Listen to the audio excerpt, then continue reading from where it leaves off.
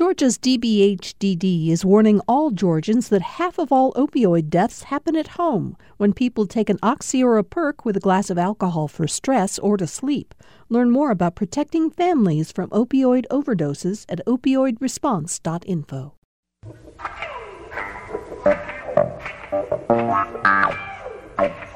Thanks for joining us for today's Political Rewind. I'm Bill Nigut. The legislature is still in session. They will be up into April 2nd. Today's a break day. They've got committee meetings today, but they are still making news, and we're going to talk about that in just a few minutes. Stacey Abrams is making news today. We'll talk about what that is, what's happening with her. If you want to watch us, you can go to our Facebook live feed. Just go to GPB News on Facebook, and you will find us there. Quick note, I want to say one more time, we're going to be in Athens on April 8th doing our show in front of a live audience the evening of Monday, April 8th. And we're going to be taking some UGA alums out to do that show. Greg Bluestein will be with us. Jim Galloway is a graduate of UGA. Our frequent panelist, Audrey Haynes, political science professor at Georgia, will be part of the group, and we'll add a couple of more people before we get there. But if you're interested in joining us, just go to the Political Rewind page, politicalrewind.org, and you'll see information about how you can sign up for a ticket. They're free, but we want you to register in advance because the seats go fast. So all that said, Kevin Riley is here today, the editor of the Atlanta Journal-Constitution, here on Tuesdays, which are the days we're lucky enough to have you join us. Hi, Kevin. How you doing? It's good to be here, as always, Bill. Sitting right across from Kevin is Dr. Andra Gillespie, Emory University professor of political science. Your new book, finally, Andra. Finally I feel like we've talked about the fact that it was coming for 2 years, and it was published first of March? 1st of March. And it's Barack Obama. It's about Obama and African-American politics, what he did for African-Americans. It's available on Amazon. It is available on Amazon, even though it may take a little bit of time for it to show up at your home, but you can please feel free to order it there. And we've already scheduled in April a day that we're going to sit and just talk to you one-on-one about the book. I'm really looking forward to that conversation. We'll have more on that as we get into the month of April. Todd Ream, we haven't seen you in a while, Republican consultant, editor of GeorgiaPundit.com. It's really great to have you back in the studio, Todd. Thank you. It's always great to get out of my lair for a couple hours. If you're not reading Georgia Pundit, you should. I tell people all the time that Todd not only covers what we do in terms of state politics, and as does the AJC and others, but he really drills down and you learn a lot about what's happening in local communities around the state. You also can see the dogs that are up for adoption that Todd posts at the top of GeorgiaPundit.com. Thank you for a pitch for the dogs, and also note that First Lady Marty Kemp is having a dog adoption event at the governor's mansion later this month. That'll be really neat. I have a feeling you will be involved in that, Mr. Ream. We should also say one of the other great things about Georgia Pundit is it reminds us of important dates in history. So, for instance, Todd, I appreciated the fact that today you reminded us that on March 12th, this day in 2007, REM was inducted in the Rock and Roll Hall of Fame. That was a particularly fortunate piece of work because I was speaking to a potential vendor in Washington, D.C., who named his company after one of their songs. And I asked him about it, and he said I was probably the first person he had spoken to who understood where the name came from. Where did it come from? It came from the song Driver 8 from, I believe it was the Murmur album, one of their first albums. All right. So these are all the things we learn when we have Todd Ream on the show. Joining us today for the first time, Darshun Kendrick, Representative Kendrick, who represents a big chunk of what, southeast So I have East DeKalb and South Gwinnett. The majority of it is in Gwinnett County, but I have Loganville and Stone Mountain, Lithonia, and a little bit of Stonecrest. You, how many sessions have you served now, Darshun? Does that include special sessions? Yeah, sure. How long have you been in the legislature? So I was elected in 2010 and then sworn in 2011, and then immediately we went into a special session for redistricting, and then, of course, we had a special session this past year to allocate funds for the storm relief in South Georgia. So it's my 5th term, but it's definitely been more than 9 sessions. This is my 9th regular session. You are an attorney when you're not working out down at the legislature, and you grew up, you said, in Decatur. Yeah? I did. Well, I'm a Grady baby, so I was born at Grady and raised in DeKalb County in Decatur. Graduated from public high school. Well, it's just great. Thank you for coming in to be a part of the show today. In just a few minutes, we're going to get to a story that you've been in the news about over the last day or so, and we're lucky to have you here as that story appeared in the news. But Kevin, let's start with this. Stacey Abrams and her team made a little news over the last 24 hours or so. Abrams was down at South by Southwest. She was interviewed yesterday by Yamiche Alcindor, who and told Alcindor that she has a kind of a chart of how she's very organized, Stacey Abrams. We know this, and that her chart had always called for her to run for president in 2028. Yamiche Alcindor took that to mean that Abrams had decided not to run sooner than 2028, and early in yesterday's show, Jim Galloway saw Yamiche Alcindor's post, and so we said she has now declared she's not running in 2020. Well, even before the show was off, we saw a tweet from Lauren Growargo, who was her campaign manager in the gubernatorial race and continues to work with Stacey on her organization Fair Fight Action. And Lauren said, no. What Stacey Abrams said at South by Southwest was talking about that spreadsheet, not her current considerations. She's taking a look at all options on the table in 2020 and beyond. And there are some people in Democratic circles who think that she really is looking at putting herself in the presidential mix rather than taking on David Perdue or waiting for Brian Kemp. Well, I have a friend who has a spreadsheet for his life, and I thought that was strange. It's apparently much more common than I realized. I do not have one. I just want everyone and anyone who's seen me live my life would not be surprised by that. But, I'll give her credit. She is keeping herself in the conversation. It seems like there's news about Stacey Abrams every day for us. I just wonder if people will get tired of this at some point and say, look, we need to know. Andre, what do you think? So I have said on the show before that if Beto O'Rourke is going to run, then perhaps Andrew Gillum and Stacey Abrams need to be encouraged to run. So in general, I say all of that to say that if you just lost a statewide race, then perhaps the next step is not running for national office.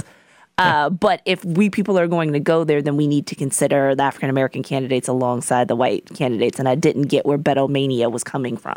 Mm-hmm. So in that respect, I am not surprised that she would be in, her State of the Union, response to President Trump was extremely well received. There has been some speculation that if she's going to throw her hat in the race for president, that really what she is aiming for is to perhaps be a vice presidential contender. I would say that if that is in fact the case, there are people who were seriously considered for vice president who did not run for president on the ticket. We don't even have to go back that far. We could even look at 2016 to actually see examples of that. And so I think what people are going to read into this is, one, what's the calculation? Does she think she could actually beat David Perdue in 2020? Like, that may be a reason to go run for something else if you think that you might lose, because the cost of losing that Senate race would probably be more serious than losing a presidential bid that people thought was far-fetched anyway. But there's also just this, sort of idea of, where could she be of most use? And especially in a cycle where Republicans are going to be in battle because there's so many people running, apart from President Trump being wildly popular, picking up a Democratic Senate seat actually, might actually be more impactful than making a run for the presidency that probably isn't going to get past the first few primaries. So, Todd, you're a political consultant. If you had, let's just pretend you're a Democrat for a couple of minutes, and let's pretend further that you've got somebody you're working with who wants to run against David Perdue, who's hoping to win the Democratic nomination for the U.S. Senate. At a certain point, Abrams has got to be driving you, representing a different candidate, crazy, because you've got to get your campaign moving forward. Yeah, that's true. But I would also say this, that whoever the candidate is, whether it's Stacey Abrams or anybody else, I would say that the most powerful political tool in the state of Georgia today is the Stacey Abrams database and the knowledge base about how they built that 2018 voter turnout. And so if you are thinking, well, I'd like for Stacey Abrams not to run so my candidate can run, you still want to be on good enough terms with her that personnel will be available to you, that assets that will be available to you. And I don't think it would be conceivable to run a statewide campaign in Georgia going forward without some of the core people who were involved in her campaign, because she changed the game completely. And everybody who has experience with that model has been on her payroll, as far as I can tell. That said, I would also note two things.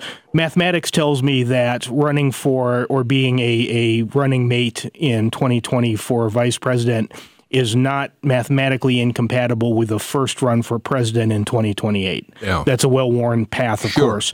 And the second thing I would say is that the one thing that has, aside from the fact that apparently she conceives of time on a scale different from most political operatives who are only thinking about the next 2 years, and she's been playing a 6 or 8 or 10 or 12-year game the whole time that we didn't realize it. Aside from that fact, there are few people I can point to today who have the media savvy that Stacey Abrams does. And in some ways, that almost makes her the perfect candidate for to go against the last guy, or to be part of a team against the last guy who really changed the way campaigns are run, which is President Trump. Interesting. Darshan, what's your take? Where do you stand on Abrams, what you hope for her in the next? Do you want her to see her run for Senate? Do you hope she can hold her, keep her powder dry for a while and make a race against Kemp in 2022? Where do you stand on all this? Well, I will tell you, I have a unique perspective in that I had the opportunity to serve with her for 6 years as minority leader.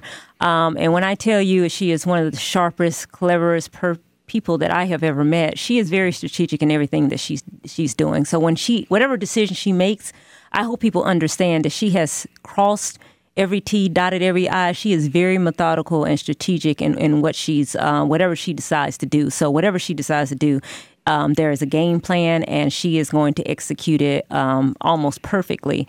I'm going to be a little selfish and say I do want her as governor of Georgia for obvious reasons. It would make it a lot easier to do my job in the legislature if she stayed here in Georgia, and even if she was a senator, there would still be a connection to Georgia.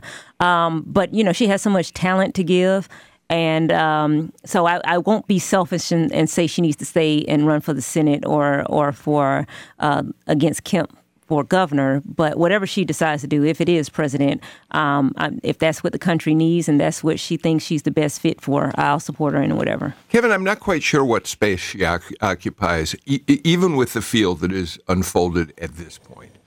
Where does she fit the rest of the presidential field? Well, you have to ask yourself, each one of these candidates, right, they've got to figure out how to differentiate themselves, how they can sound different from everybody else. She does have this voter issue, depending on how far she can push that. And despite it becoming somewhat of a partisan issue, I mean, really, it's not a bad place to be. I mean, who doesn't think it's right for everyone who should vote to get a chance to vote? Who doesn't want to stand up against preventing people from voting? Now, there are a lot of arguments about the facts at hand and exactly what happened in Georgia, but she has claimed that high ground, and there really is no one else who has done that, right? Well, I think in her State of the Union response, she actually did a really good job, better than I have heard Democrats do of late, in articulating a Democratic vision that's not just we're frustrated with Trump. There were things that she talked about that Democrats are supposed to stand for. They're supposed to stand for health care. They're supposed to stand for equality.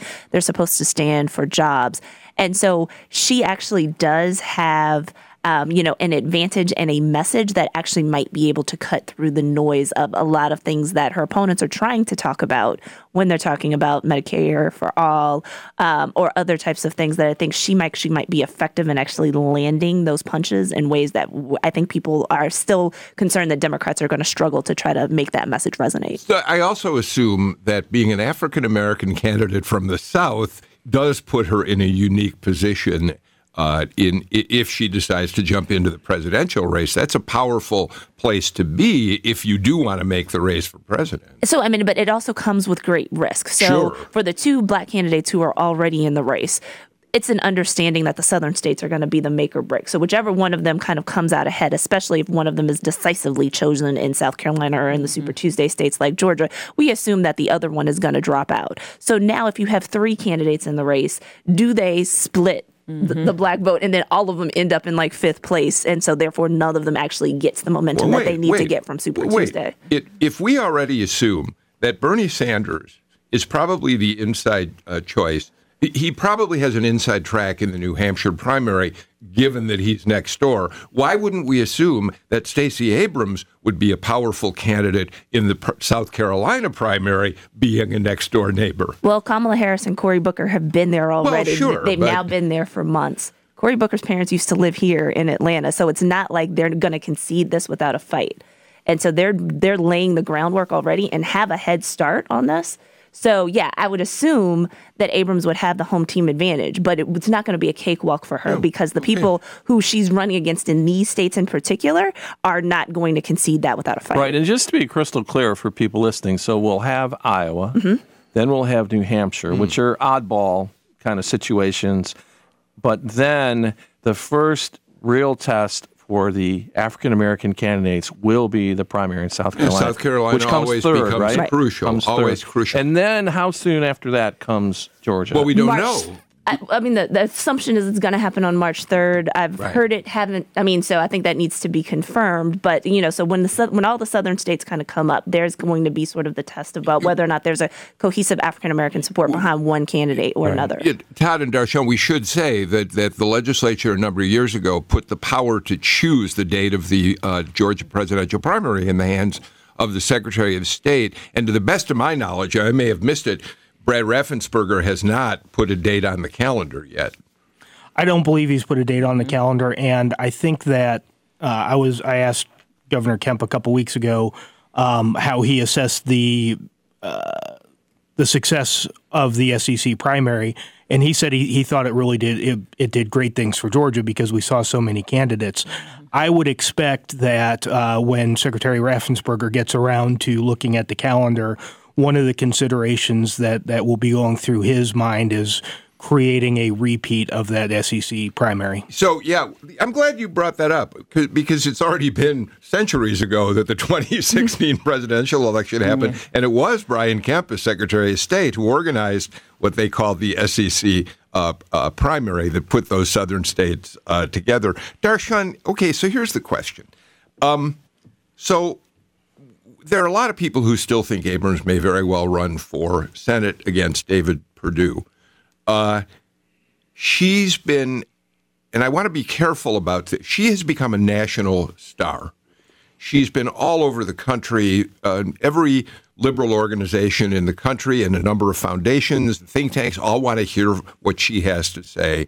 So good for her. She's been out there really getting her message out to a lot of people. And creating networks that she can use for fundraising or continue using for fundraising as she moves forward. But the NRSC now, the Republican Senate Campaign Committee, has launched a kind of tongue-in-cheek advertising campaign online, Where in the World is Stacey Abrams, suggesting that she needs to come home, that she hasn't been at home, reminding Georgia voters that Stacey hasn't been here.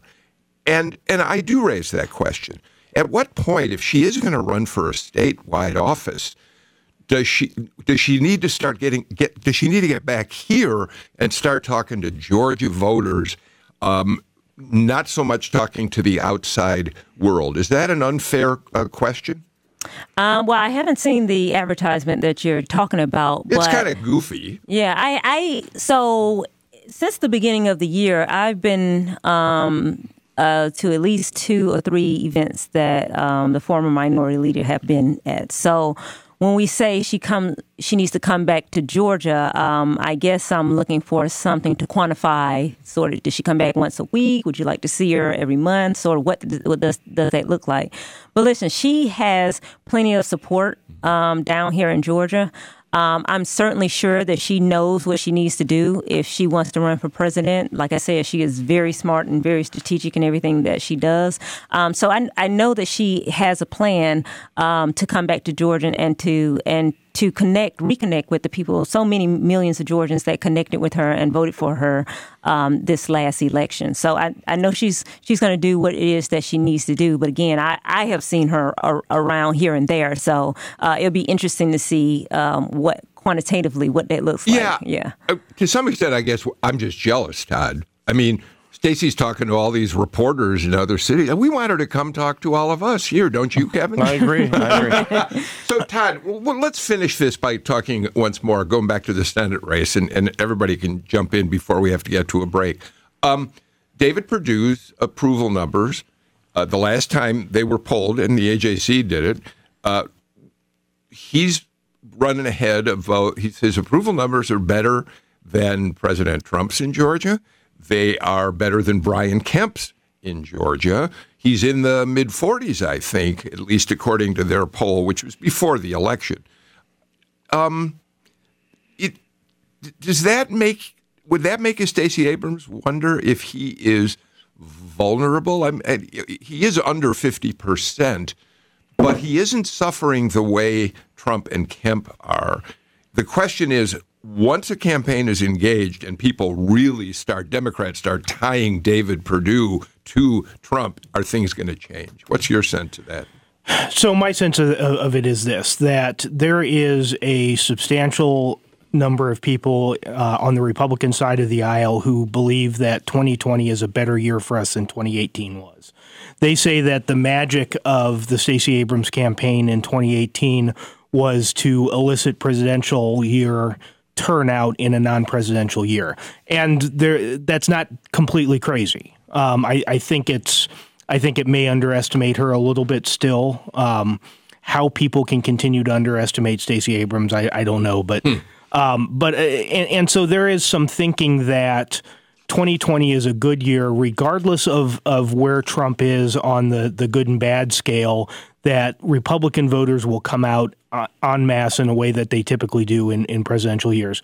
There is also a group within the Republican Party who thinks that Stacey Abrams is the best candidate to run against in 2020 for someone like David Perdue, because nobody creates a starker contrast between the progressive leftist, whatever you want to use, whatever phrase you want to use for her version of politics versus limited government, lower taxes, robust economy policies of David Perdue. And they think that contrast will serve him well. But Abrams, she embraced progressive politics, liberal politics quite openly, and look how far she got as candidate for governor.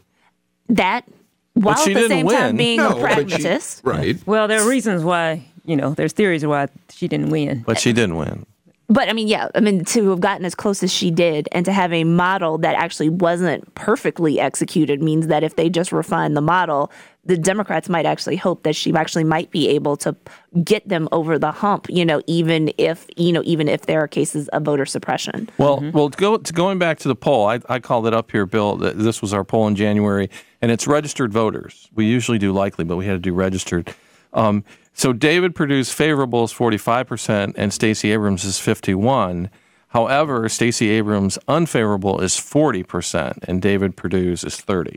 So, I think to Todd's point, that's the contrast. There's a lot of people who would see Stacey unfavorably, and that's probably the way the campaign would go if you want to beat her. I got to get to a break. And as we go to break, I will say there are, Todd, I think we know, Republicans who are kind of quietly saying, at what point is David Perdue going to put some distance between himself and Donald Trump? This is not the best place to be. We'll see if that happens. It looks to me like he's going with him all the way, doesn't it? What I would say is that, it's like we were talking about earlier with Renee Unterman and pro-life bills. David Perdue has gone so far down this road that I don't think there's a realistic chance of him doing that. Go ahead, finish that. But I would say of all the national politicians you have seen try to be as comfortable and as close with the president as they can while retaining something of their own set of priorities and their own style, I think David Perdue has threaded that needle as well as anybody else has. I got to get to a break. I'm glad you mentioned fetal heartbeat. We're going to talk about it as soon as we come back because Dar'Shun Kendrick, I don't know if you were auditioning for a job as a writer on Saturday Night Live or if you were in fact putting in language into a bill that you seriously hope passes the legislature. Your response to the fetal heartbeat bill. We'll talk about it when we come back. Now is the perfect time to clean out the garage and get rid of that car you no longer need. You'll face the coming months with a fresh start, and by donating your used car to GPB, you'll even get a tax deduction. Call 877-GPB-1CAR or donate securely online at gpb.org/cars. And thanks. I'm gonna get in my car, drive away, drive so far. A long-standing legal standard makes it hard to prosecute police for shooting unarmed suspects, which is a problem in the eyes of some politicians. If an officer-involved shooting is deemed reasonable after the fact, that it is then justifiable. I believe that standard needs to be changed. Rethinking the reasonableness standard this afternoon on All Things Considered from NPR News. It's 4 till 7 today on GPB and gpbnews.org. Welcome back to Political Rewind. Kevin Riley is with us, Andra Gillespie, Todd Ream, and Representative Dar'Shun Kendrick, a Democrat who serves East DeKalb and a little portion of South Gwinnett County. And I want to start with you, Dar'Shun, and then enlarge the conversation to talk about the fetal heartbeat bill that is now in play in the state Senate, having passed the House on crossover day. You introduced legislation the other day. Was it just yesterday? Monday? It was a tweet yesterday, and no legislation has been introduced. Oh, there isn't a bill. No. Okay. Planning to file a bill. Are you all right, so let's just go with what you tweeted yesterday.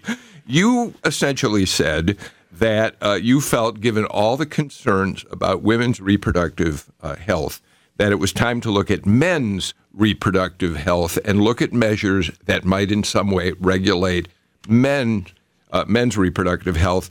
And you talked about what you called a testicular, what's the whole language of that? Oh, Testicular Bill of Rights. The Testicular Bill of Rights. Mm-hmm. Tell us what you were talking about here. So this is in direct response to HB 481. As you stated, if the state of Georgia is going to be concerned about regulating women's reproductive rights, I think it's only fitting that we have that conversation about men's reproductive rights. And so what you saw yesterday was a tweet of proposed legislation, and I got this from advocates and people on social media and just hearing people. So I can't take credit for all the ideas, but it's to continue the conversation throughout the state of Georgia about if we are going to talk about regulating anyone's body and right to control their body, then we need to have that discussion with men as well. And what are examples of how you would regulate men? So what I tweeted out, if you don't have in front of you, so one of them was, for example, requiring men to obtain permission from their sex partner before they're able to obtain a prescription for like Viagra or any erectile dysfunction. Another one was a 24-hour waiting period for men to purchase porn or any type of sex toys in Georgia. Another one was banning vasectomies and any procedure in part or in whole that would prevent that type of process. And here was another one, we understand that a lot of this is tongue in cheek, right? But to just add one more to your list, you propose that a DNA test should be taken. And the baby's DNA should be sampled, and that a father should be required to start paying child support when the fetus is 6 weeks old, which obviously is a direct slap at the fetal heartbeat language that's now currently making its way through. So this is, again, you're being tongue-in-cheek. But to be clear, you don't think there's anything funny from your point of view, and then we'll get other perspectives about this fetal heartbeat bill, which is now in the Senate. Right, it's now in the Senate, but it really is to draw attention to what I think is an absurdity, clearly unconstitutional, but definitely absurd, to be in a state that has the highest maternal death rates, and we are essentially creating a bill that's going to create even more maternal death rates. And so I have actually gotten a lot of people who are interested in the DNA testing. But this, even though it's a tongue-in-cheek response, it really is a serious matter to the extent that we are essentially banning abortions or banning safe abortions. I have to make that clarification because abortions are still going to happen. A law is not going to stop that. But given the state of Georgia and the rates that we have in maternal deaths, that we haven't expanded Medicaid, that we have counties that have no doctors, this is the wrong conversation to be having if we want to talk about women's health care. Todd, I want to get you in here because you've spent a good deal of your career recently working with Senator Renee Unterman, who is the head of the committee that will take this bill up on Thursday afternoon. There is no question that this is the single most explosive issue that you could possibly take up this session, especially in the first year of a new governor and lieutenant governor. Is that a fair thing to say? I think that's probably true, and I think that what we saw on the House floor the night that 481 passed that chamber is going to give you some idea of the level of emotion that's going to be coming with this hearing. So, is this? Brian Kemp said throughout the campaign he was committed to passing the toughest abortion restrictions in the country. By embracing this bill, which he's now done after attempting another measure which would have let the Supreme Court decide on Roe before anything would happen in Georgia, he's now working with this bill. He's supporting this bill. How do we parse the difference here, the important distinction between moral values, ethical values, feelings about human life, and the political calculations of this sort of thing? I think that to a large extent depends on most politicians to be willing to set aside the political calculus and make what they consider to be the right decision. And that's often tough, but it's not as tough as you would think it is because most people who get elected reflect, for the most part, the views of their electorate. And so for a Renee Unterman, for instance, her vote will be affected by what she thinks is the right thing to do on the issue, but the political calculus of her Senate district is such that what she wants to do in her heart of hearts is almost certainly what a majority of voters in that district would want. And so the politics is the easy part of it. Andra? So I want to talk about the substance and the symbolism of please. The bill. In part, when I look at Representative Kendrick's proposal and I compare that to another Democratic proposal that has been put out there that will require older men to sort of report to the sheriff if they ever emit semen, I view that as actually so symbolic that it's kind of silly. I think that there are some substantive aspects of your proposed bill, even though you are promoting this sort of as something that's symbolic. And I want to talk about the symbolic aspects that are actually really substantive in the bill, sort of, as it has gone through the House. And so one of the things that's in there is not just the restriction of abortion to 6 weeks, but the idea of naming fetuses as citizens, that basically sort of count in the population. Bill. Right. It's a personhood bill. And I think that there were some serious implications of this. And I say this as somebody somebody, who because of my faith identifies as pro-life. There are 14th Amendment issues with this. So that was part of the basis on which Roe versus Wade was decided. So since the 14th Amendment talks about persons born in the United States, right, we have to sort of understand that. And so I know people want to push the issue on trying to, get something done to reverse Roe versus Wade. But, that is something that, in fact, gives me pause. I also question, why, since it's not going to count in the U.S. Census, we want to actually count fetuses as citizens, and then wonder what types of issues does that raise for not just counting purposes, but for taxation purposes, and then also for unfortunate people who end up losing sort of babies in the, last trimester of their pregnancy. What do we do about these types of situations and what the implications are of that? So with that in mind, the idea of actually trying to establish paternity on fetuses so that support can start for children before they're born, there's actually something really interesting there. And especially for, Republicans who want to, deny people welfare benefits until paternity is established and other types of things that we've heard about in public policy for the last 20 years. I think that there's actually something that's really important there that might actually help people understand each other and think before they propose certain types of bills like this. So that part of your bill I actually do find actually really substantive, and I think that that's an important debate.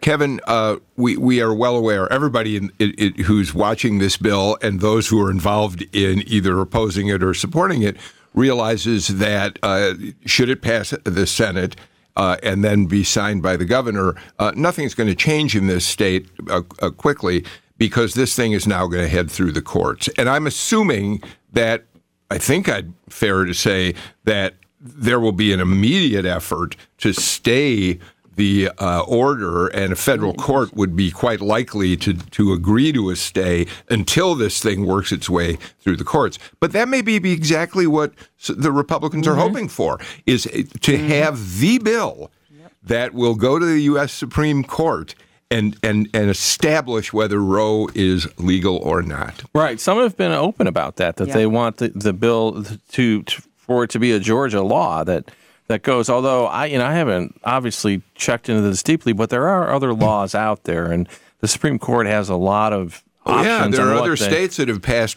Texas has got a bill. There are any number of laws that are in the courts right now too. And I think that there are some pragmatists. I talked to a Republican yesterday, who might feel like, look, why do this now in Georgia when it's going to really be resolved in other ways as well, especially at a time when suburban women and this whole, maybe slipping away as we head into this next election season. I mean, again, that's the politics versus the, the law and the sort of moral commitment people feel around these issues. But it is just the great disagreement in our country right now. I mean, it is, and people see it so differently. I mean, I just know from the letters we get and the emails I get and even the terminology we use and the stories as we cover it, people just see this thing so very differently. Darshan? Yeah, so going back to this concept of a fetus being a person, I think one of the interesting things about the DNA testing is if we decide to go down that route, when we talk about illegal immigration, if babies are born, obviously, in the United States, then they are U.S. citizens. So the implication with that would be that if there is somebody who is in the United States illegally and they are 6 weeks pregnant, that baby essentially is a U.S. citizen and so should receive the same protections, the same degree of care as a regular U.S. citizen. I think that is going to get people thinking about the conversation again around when does life or personhood begin. But to your point, this is absolutely a test case for the Supreme Court. Absolutely. We reside in one of the most conservative circuits, the 11th Circuit. And they are hoping and praying that Trump nominees that are on the Supreme Court are going to overturn Roe v. Wade. And I did an interview this morning, and I said, I think that they are miscalculating. It's a bad strategy, and I think they're miscalculating what's going to happen when it comes to the Supreme Court, just based on the history and American jurisprudence of how the jurists of the Supreme Court usually rule. But it is very interesting that we have fetuses that are counted as people, and you can count them on your taxes. I mean, I think we're going to have some logistical issues when you talk about tax returns and things like that. There are a couple things about the question, why do this in Georgia today? One of them, I would say, is that if your strategic goal is the overturn of Roe against Wade, what you want to do is you want to create similar laws in different states and get different decisions from different circuit courts of appeal. That's how you get to the Supreme Court, is to have the Ninth Circuit in California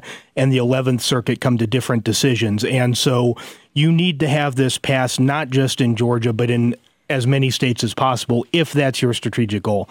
The other part of it, on the politics of it, this represents in some ways, a divide within the Republican Party. Those of us who say that we need to get more combative, more hardcore right, and that's why we didn't do as well as we should have in 2018, is that we weren't conservative enough. There are a lot of people who believe that. There are others who believe that we as a Republican Party should be putting the brakes on anything controversial, anything where women may differ from men in their reception of hearing to these bills.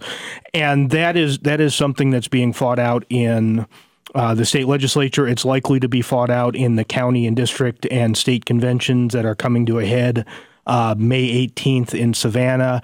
And that's something that we're going to be fighting about right up until the general election of 2020 and beyond. Yeah. All I would say is that for people who, want to talk about creating a culture of life, and especially if you want to do it in a bipartisan fashion, then we also have to be thinking about conception to grave and sort of whether or not we're treating people well, whether we're educating them well, whether we're making it, possible for them to have jobs and sort of be able to live life sort of in a way that is meaningful for folks. And then particularly if you're trying to do this from a family planning standpoint. And so this is an interesting issue because you bring up vasectomies because that's the closest you're going to get to pregnancy with men. If you don't want people having abortions, are there things that we can do to actually prevent abortions in the first place? And so for people who want to sort of be anti-abortion, but then want to act all skittish about contraception and about comprehensive sex education where values can actually be included in there, right? Then you also have to think about doing this comprehensively as opposed to making this reflexive, okay, we're just going to ban abortion on this end. There's other things that need to be a part of this conversation that aren't necessarily being a part of this conversation. And I think the other parts of that conversation, that's one of the unintended casualties of the polarization of the American electorate. I think that 10 years ago, 15 years ago, 20 years ago, you probably could have gotten some of the pro-life folks and some of the pro-choice folks in a room and talked about solutions for reducing the number of abortions through means other than statewide legislation. I don't think that's possible anymore. I don't think you could get them together for dinner, around a table for dinner. Yeah, Darshan, you're nodding very vigorously. I do think that you could get some people. Obviously, I mean, I'm willing, right? Because I do want to see the number of abortions. I'm not out here, trying to have people have abortions. It's a noble goal. So I will say a noble goal to reduce them, right? Okay, right. That's a noble enough goal, right? Just want to make sure we understand what you're saying. But you're right on the right and on the left. If we go to the outliers, there are people who, you're not going to get to the table. But I am just hopeful that there are still people. And listen, even though I propose this package, I tell people all the time, I don't have hate against anybody who voted for it. I don't like it, obviously. But at the end of the day, I am still willing to be kind and have a conversation with you about it, so long as you don't start calling me a baby killer. And this is why you're a perfect person to have on Political Rewind, where we encourage exactly that kind of conversation. Real quickly, and then we're going to go to a break. Todd, is there any reason to think this bill is not going to pass the Senate? I know it'll be dramatic, as it was in the House, tremendously dramatic. But is this thing on a fast track for passage? I would say it's on a fast track for passage out of committee. I think it's on a fast track to a floor vote. I think you're going to have questions about the vote margin because there are some legislators who are in marginal districts who saw what would normally be expected to be a 10 or 12 vote win go to a 2% win. And so there's going to be, I was talking about the strains within the Republican Party, those who want to kind of calm down and those who want to go harder. some of those who want to calm down have votes in the Senate, and have districts that are more likely to not even want to have this discussion. And so it becomes perhaps a close vote in the Kevin, Senate. Before we go to break, there is a political component to this, a big one, and that's all those suburban voters, female suburban voters out there, some of whom are in the part of your district, Darshan, who have already shown they're willing to abandon the Republican Party on other issues, and this one is not going to make it. It's not going to invite them to come back. No, I think it's a tough one for them. I mean, we'll see what happens, but it's a lot of people just didn't want to deal with it. I mean, it's that simple. Real quick, because we got to get a break. I want to push back on this idea that these issues are automatically antithetical to suburban women voters. There are some for whom it is, some for whom it is not. But if you look at the pro-life movement in Georgia, it has been largely led by women from the suburbs of Atlanta for as long as I can remember. And we have active members. There are active members of that movement. And there are voters in every district of the state of Georgia who are female and who are pro-life. Okay, so here's my thought experiment. And it's sort of silly. One of the raps, Andra, I know we got to get to a break, but let me continue. This is too interesting. Andra, so one of the concerns that Darshan makes clear in her tongue-in-cheek legislative package, this is about men passing laws that determine the fate of a woman's body. All right, so the thought experiment is this. Would a legislative body made up of majority of women who are the kind of women Todd's talking about be as likely to vote for an abortion restriction bill as men are? Well, I mean, I think you do have some who would behave exactly as the men do, but I think that there would be I think that there's a chance with greater deliberation and people coming from lived experience to be, even if they're going to take a pro-life stance, to not put extremist language in bills and to not do things that actually ignore gynecology and the things that everybody has experienced. Like, if you have never had to have a pap smear before or a pelvic exam, then there's certain things that you probably aren't going to put forward, like, transvaginal ultrasounds and other types of things, as a requirement before you can have an abortion. So, yeah, I think that, women do bring a different sensibility because there's a different lived experience because the anatomy is different. I'm sorry, I have got to get to a break. I'm way late, but this conversation has been so interesting. I didn't want to interrupt it, but let's do it now, and we'll come back with more on Political Rewind. On the next Fresh Air, the New York Times Deputy General Counsel talks about issues he's faced during the Trump presidency when he says the war over press freedom is about the very nature of truth. David McCraw has also dealt with the publication of WikiLeaks documents and sexual assault allegations against Harvey Weinstein, lawsuits, kidnappings, and more. He has a new memoir. Join us. Fresh Air is this afternoon at 3 on GPB and gpbnews.org.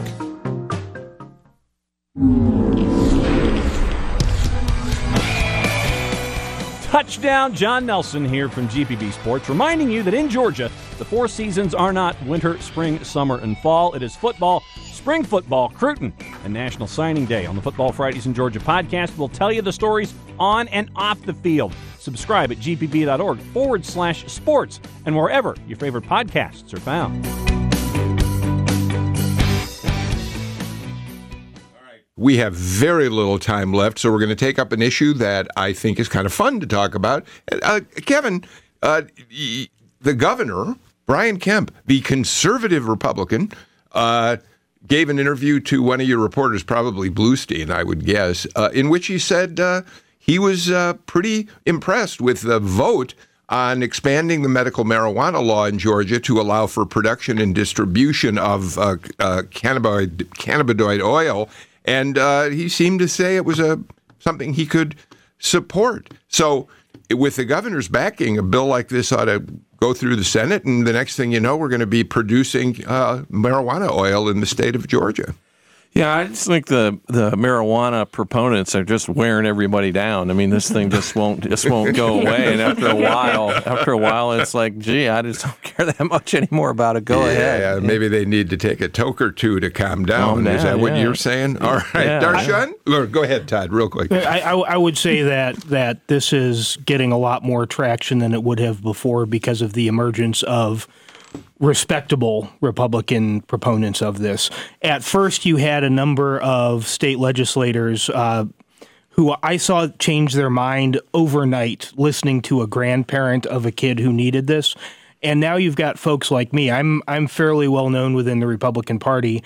I also had a wife who had the CBD oil, and I can talk about its effectiveness and the shortcomings of the current system, not just from the perspective of not being able to get it, but not being able to get reliable dosage information on the bottle or from a medical professional. Yeah. And so that has really changed.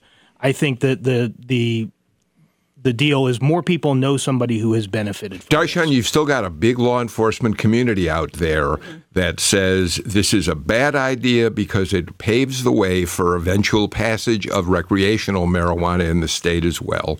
Well, I think the leadership has been clear that we're not at that point, no matter how many bills have been passed. But what's also missing from this conversation is we just passed a bill related to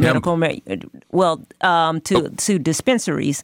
And so when we're talking about the medical side, but can you imagine that this is going to make millionaires literally overnight? It's about 12 licenses that are going to be given out, and they're going to be able to go out and find these distributors. So when we're talking about marijuana, also remember that there is a big economic upside to this that's going to make a lot of people very, very rich very, very fast because of the way that the bill talks about licensing and who can actually grow. You think Nugget might give up this show and get one of those licenses? He might. That's a great point, Andra. That's going to be the next thing we'll watch once this bill, if it does in fact go through, how these licenses are given out. And I see 2 years worth of investigative reporting by the AJC at least. Yeah, I could definitely see that. I think the other thing to watch is to see whether or not this gets decriminalized at the federal level, because that's the holdup, with the state, is that, states can decriminalize marijuana all they want. If it's still listed, as a class 1 narcotic at the federal level, it's still illegal and the feds can kind of come in. So people might actually be more open to sort of the recreational side if the federal laws change. All right, we are completely out of time, except Kevin Riley, I know it's sold out, but we're going to spend some time on tomorrow's show talking about the MARTA referendum again. You have a big forum up there in Gwinnett County to talk about it tonight. We'll be up there this evening with a really great panel and with a simple goal, not unlike the goal of the show, which is to let people ask questions and get information. We're not in the business of telling people which way they should vote, but instead helping them understand. We'll be reading the stories that come out of that tomorrow morning, and I'm sure we'll be talking about them on the show tomorrow. So, Dr. Andra Gillespie, Darshan Kendrick, Todd Ream, Kevin Riley, thank you so much for being here for Political Rewind today. Just a quick note. A lot of you who watch on Facebook Live, you rarely see me wearing a necktie. I happen to be wearing one today, and I just want to very briefly tell you why. This morning, Central Atlanta Progress, which is the organization that works on economic development in downtown Atlanta, gave their most prestigious award, the Dan Sweat Award. Dan Sweat was a great visionary leader in this city.